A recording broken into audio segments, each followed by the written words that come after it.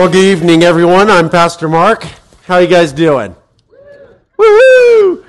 So here we are starting a new series, E3 at the Movies, something that we've done just about every summer since we launched E3 6 years ago. And we believe that part of what we do is we want to be culturally current and engage people where they are at. And millions of people go and see movies every year. And the reality about movies is that movies are a great teaching mechanism. Movies and stories, they're living parables. They're things that come out of people's minds and hearts, and for better or for worse, they teach. And what we like to do is to look at the movie and not critique if it's good or bad or anything like that, but just kind of say, hey, you know, what's this movie teaching, and is it something that God wants for my life? Is there some sort of truth that I can pull out that I can put into my life and really become a better follower of Christ? And this week, as we start this series, we're going to be looking at Robin Hood, The Legend Begins. Now, Robin Hood is essentially Russell Crowe, and he's playing the character of Mel Gibson in Braveheart. No, wait a second, that's not right. He is playing the character of Robin Hood, and it's basically for the Robin Hood franchise movie. It's kind of like the Batman Begins. It's the who was Robin before he became the guy wearing tights hanging out in the forest with the merry men, you know? And how did he get from where he started to where, you know, the story that we all know and love and grew up with? Now, it was an interesting movie, and while I was watching it, some different themes were coming up, and some different important themes. But as I watched the movie, there was really two words that just really captured my heart, and I thought, wow, these two words greatly impacted the character of Robin and his journey. And the reality is that these two words greatly impact you and I. It impacts where we're going and what we're doing and where eventually we will be. And those two words are will you. Will you? And what I want to get out of tonight is through the story of Robin Hood and looking at the two times that he is asked, will you? How, you know what, in the future as we go forward, that maybe when we hear those words, will you, that something inside of us will perk up, that we'll pay attention, that something larger may be happening. Now, in the story of Robin Hood, in the movie, that Robin had been in battle for 10 years, fighting the Crusades in the Middle East. He was in Jerusalem and experiencing all sorts of stuff, and he was war-weary. He had seen enough killing. He had seen enough blood for a lifetime. And he was coming home to England, and basically he just wanted to fade into history. You know, you can understand that, right? You know, you get tired of something has worn you out, and you just want to get off the grid. You don't want to deal with all the politics and all the interaction and all the hurt and the pain anymore, and you just want to go and have a simple life. And this is essentially what's going on with Robin. And as he's coming home, he comes across another batch of warriors who had been ambushed, and they are all dead, said one. And at this point, he hears one of the wounded warriors before he dies, calling out to him. And he walks over there and he's like, hey, you're dying. And he's like, yeah. And he's all like, I need you to do something for me. He's like, what? He says, get my sword. He's like, all right. And he puts it into his hand. He says, I need you to take this sword to my father. And he looks at him and he says, will you take this sword to my father? And here we have the first will you. And what is seemingly a complete random occurrence, that he could have taken many paths back to his home in England, but this particular path he came across these ambushed warriors. And he happened to come across at a certain time right before one of them died, and was able to ask him, will you do this? And the answer to this question is going to chart the path of Robin in this story for the rest of this character's life. Now, we may look at that and say, this is a random occurrence, and looking at it and go, well, this, random things happen to me all the time. I go and I'm doing something and I have a random interaction with somebody, or a random event happens to me. That's just the way life is, right, Mark? No, not for a follower of Christ, actually. For a follower of Christ, there are no random occurrences. David writes this in Psalm 138. It says, though I am surrounded by trouble, you will protect me from the anger of my enemies. You reach out your hand, and the power of your right hand saves me. The Lord will work out his plan for my life, for your faithful love, O Lord, endures forever. Check out that line. It says, the Lord will work out his plans for my life. And this is what we can know as a follower of Christ, that no matter what happens in our life, that it is sifted through the permissive will of God. And this is something that a lot of people get hung up on. You think about that and you're probably thinking like wait a second, Mark. There's a lot of lousy stuff that has come into my life. And you're trying to tell me that God has sifted that through his permissive will and actually allowed this stuff to happen to me? Yeah, that's exactly what I'm saying. It's actually not what I'm saying, it's what the Bible says.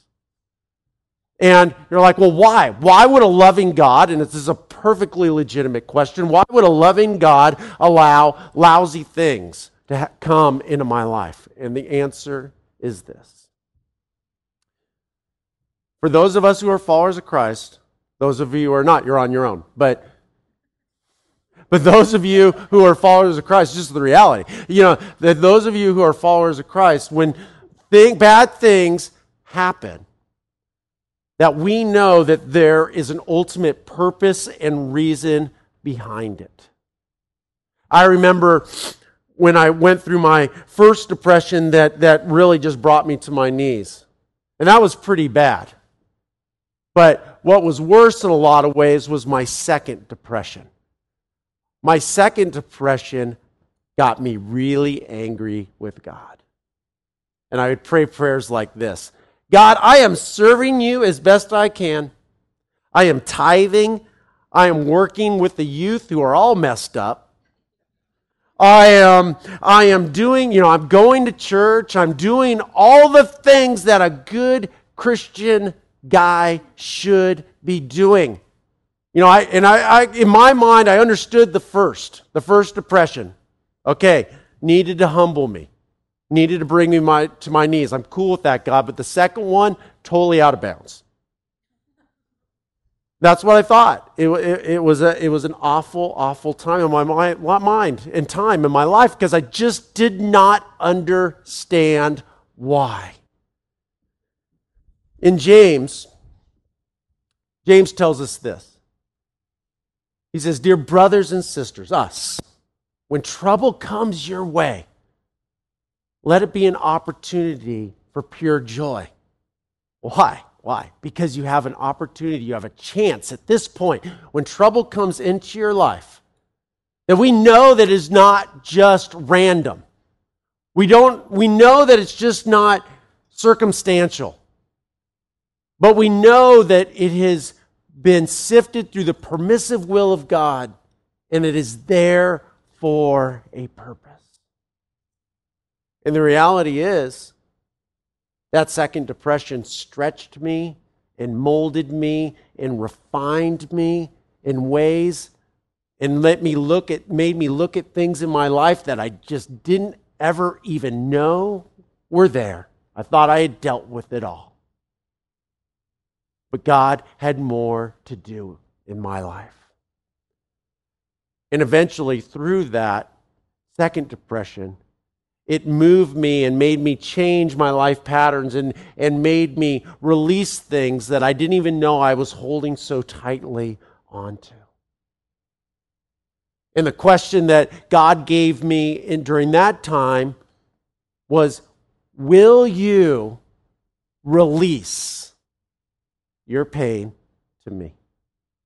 Will you release your plans to me? And at that point I was at a place after refinement to be able to answer, "Yes, Lord, I will." So back to Robin, and he's sitting there and he receives this sword and he says, "I will take it to your father." And then the guy passes on. His name's Robert of Locksley. And he picks up the sword and he mounts his horse and he's with some other guys and he's going along. He's like, "I'm going to take it to his father." And they said, "Why? Dude's dead? Who really cares?" He's like, "Look, I gave him my word that I will do this." And in his mind, he's like, "Hey, I'm going to go and I'm going to drop off a sword and all is said and done." But something larger is going on. That something is moving.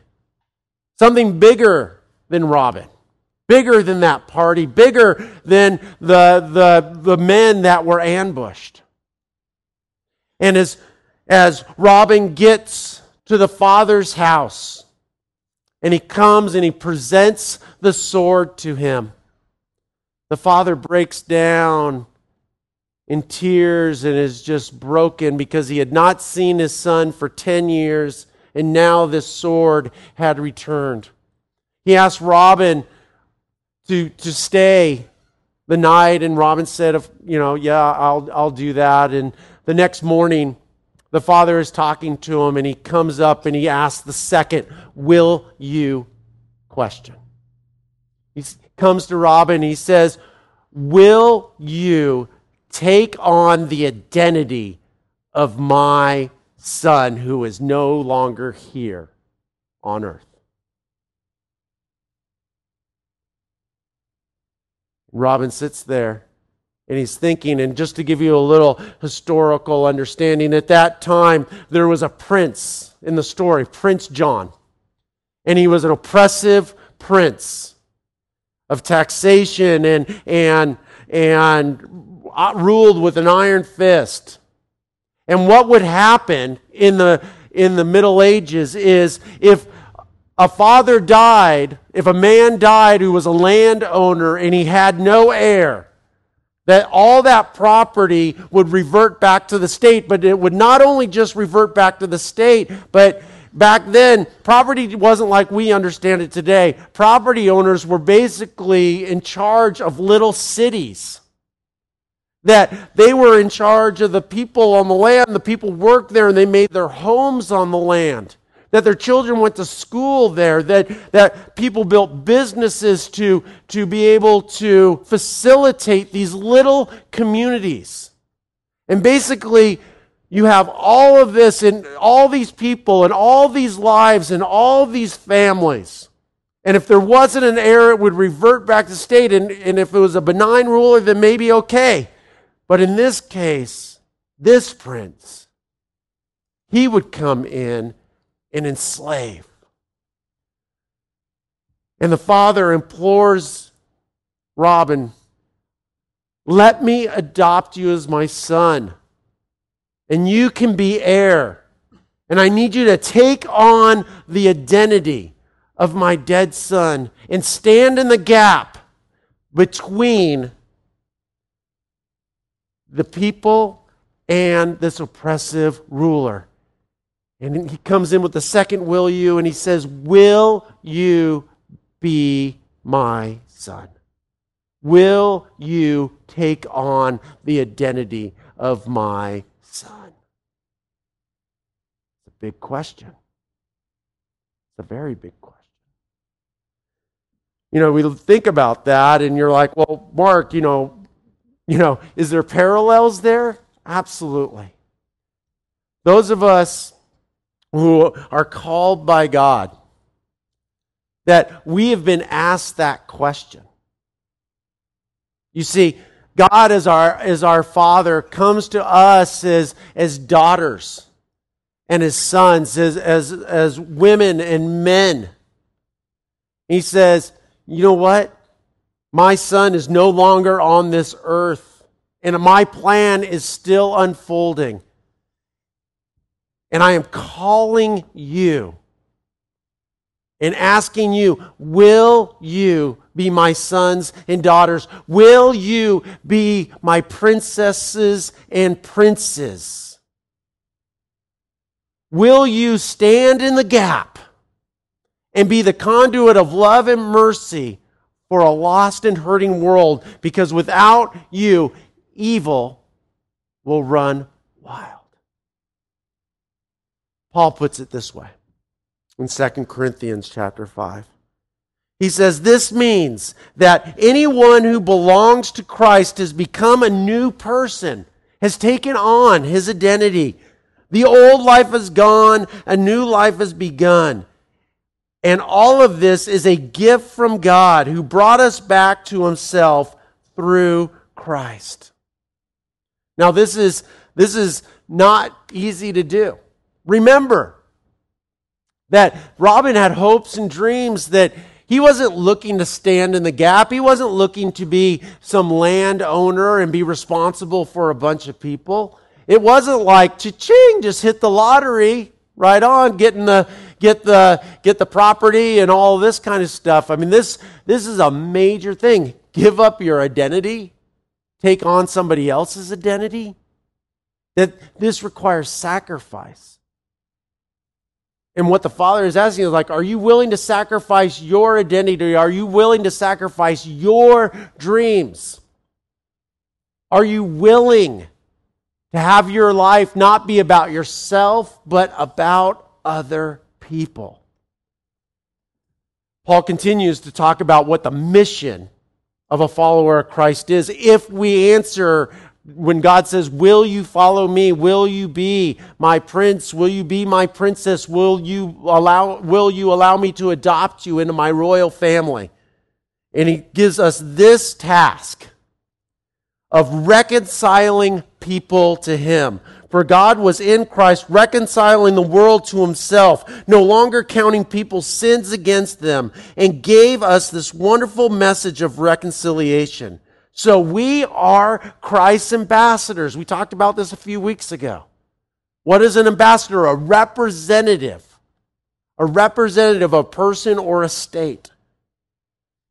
God is making his appeal through us. We speak for Christ when we plead, come back to God, for God made Christ, who never sinned, to be an offering for our sins, so that we could be made right with God through God. Then he gives us a warning. Don't take this lightly. He says, as God's partners, partnering with the Creator of the universe, we beg you not to accept this marvelous gift of God's kindness and then ignore it. For God says, at just the right time, I heard you. On the day of salvation, I helped you. Indeed, the right time is now. Today is the day of salvation. You see, all of us, in the course of our life, will be asked in our hearts, in our minds, in our souls, a question from God. He'll ask you, will you follow me? But that's not the only question he'll ask. Later on, if we're aware of what's around us and we are in tune to the Holy Spirit, he will ask us other questions. Are you willing to sacrifice for others? Are you willing to be the conduit of my love and grace to a lost and hurting world? Are you willing to make your life about other people and not just about your own selfish ambitions? And he will ask these questions in a myriad of ways, in ways that you would never expect. But he will ask it if you are aware. And the reality is that Robin, he did not accept this new identity for his own benefit, but he accepted this new identity for the benefit of others. And the interesting thing about Robin accepting this identity and us accepting Christ's identity, in the 20th and 21st century, I think the American church has really got this wrong. I think that in the American church, the past 2 centuries, that maybe the idea was that, hey, a new life has begun. We have our identity in Christ. Somewhere along the line, somebody made the jump to, that means all of us need to look alike, sound alike, respond alike, sing the same songs, go to the same type of church, and all of these things. Nothing could be further from the truth. God is the most creative being ever. God, the same God created the zebra as the aardvark. Very different, very creative. But somewhere along the line, we think, if we're Christians, we all got to look like Ken and Barbie. No offense if you look like Ken or Barbie. I mean, that's cool if that's the way you look, and we accept even you. That's how open we are.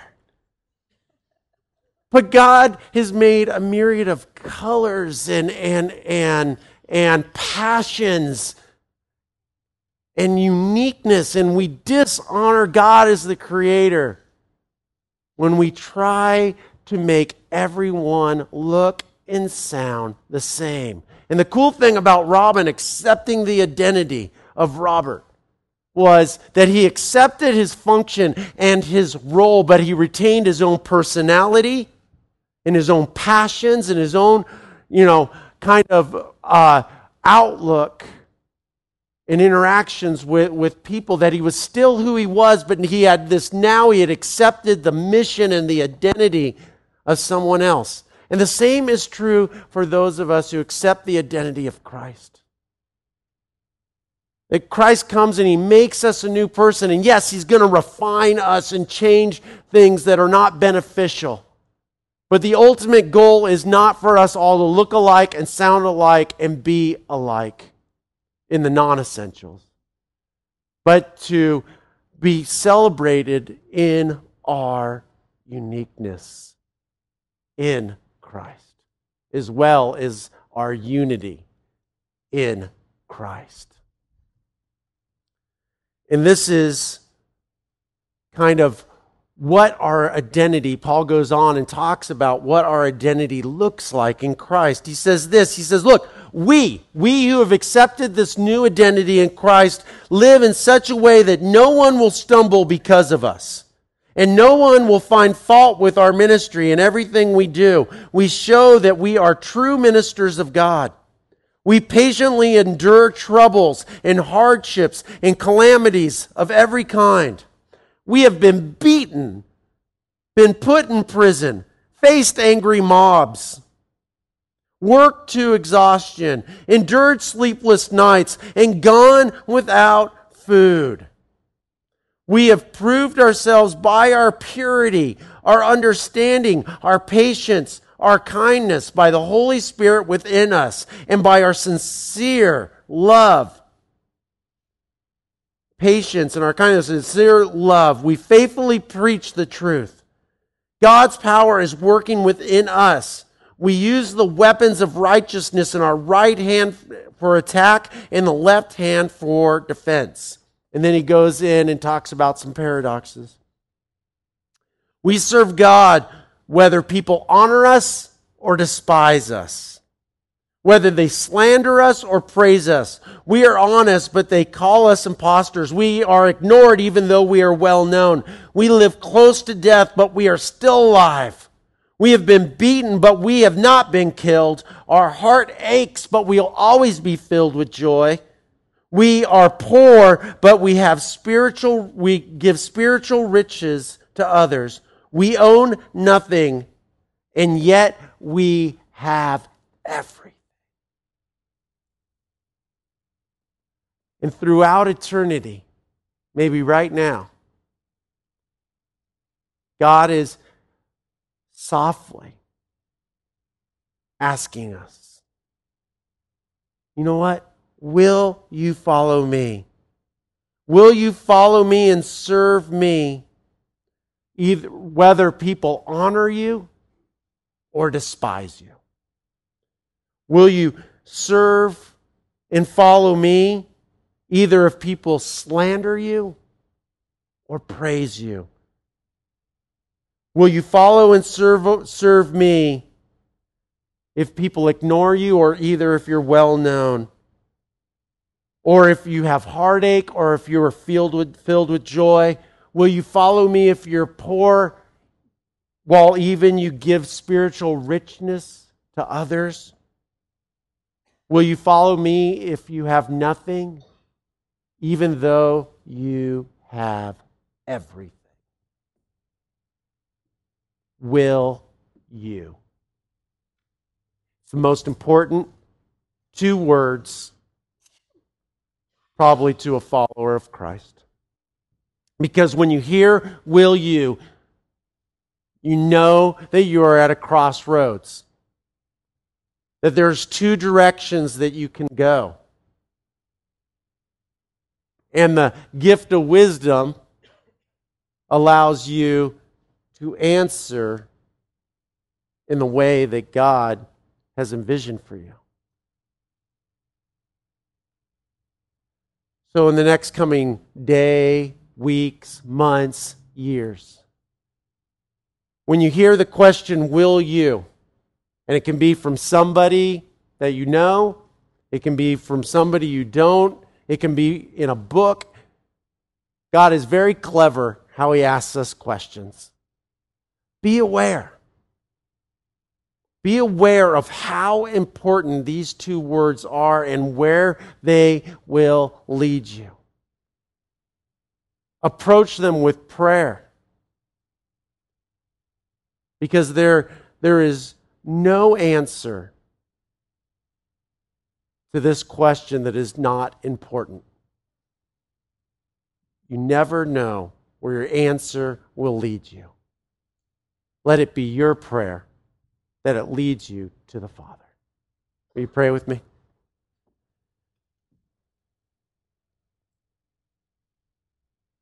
Dear Lord, I just know that maybe today is the day that in someone's heart or their minds or in their soul, they're hearing you ask, will you be my son or my daughter? Will you take on the identity of Christ? Will you be the change agent?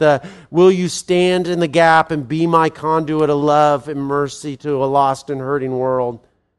And God, I just pray if anybody is here who's hearing that question not from me, but from you.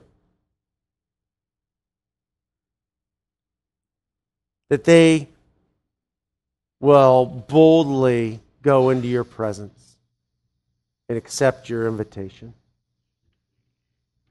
God, I also just pray for those of us who have already accepted that invitation, that we are following you with reckless abandon, that we are going hard after you, that we are aware and we are searching out and investigating every burning bush,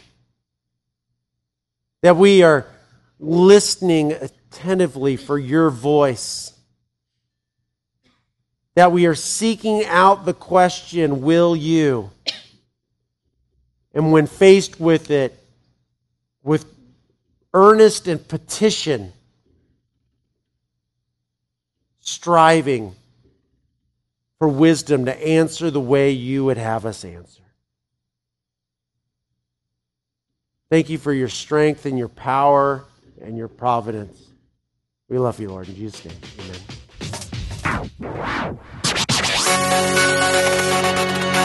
amen.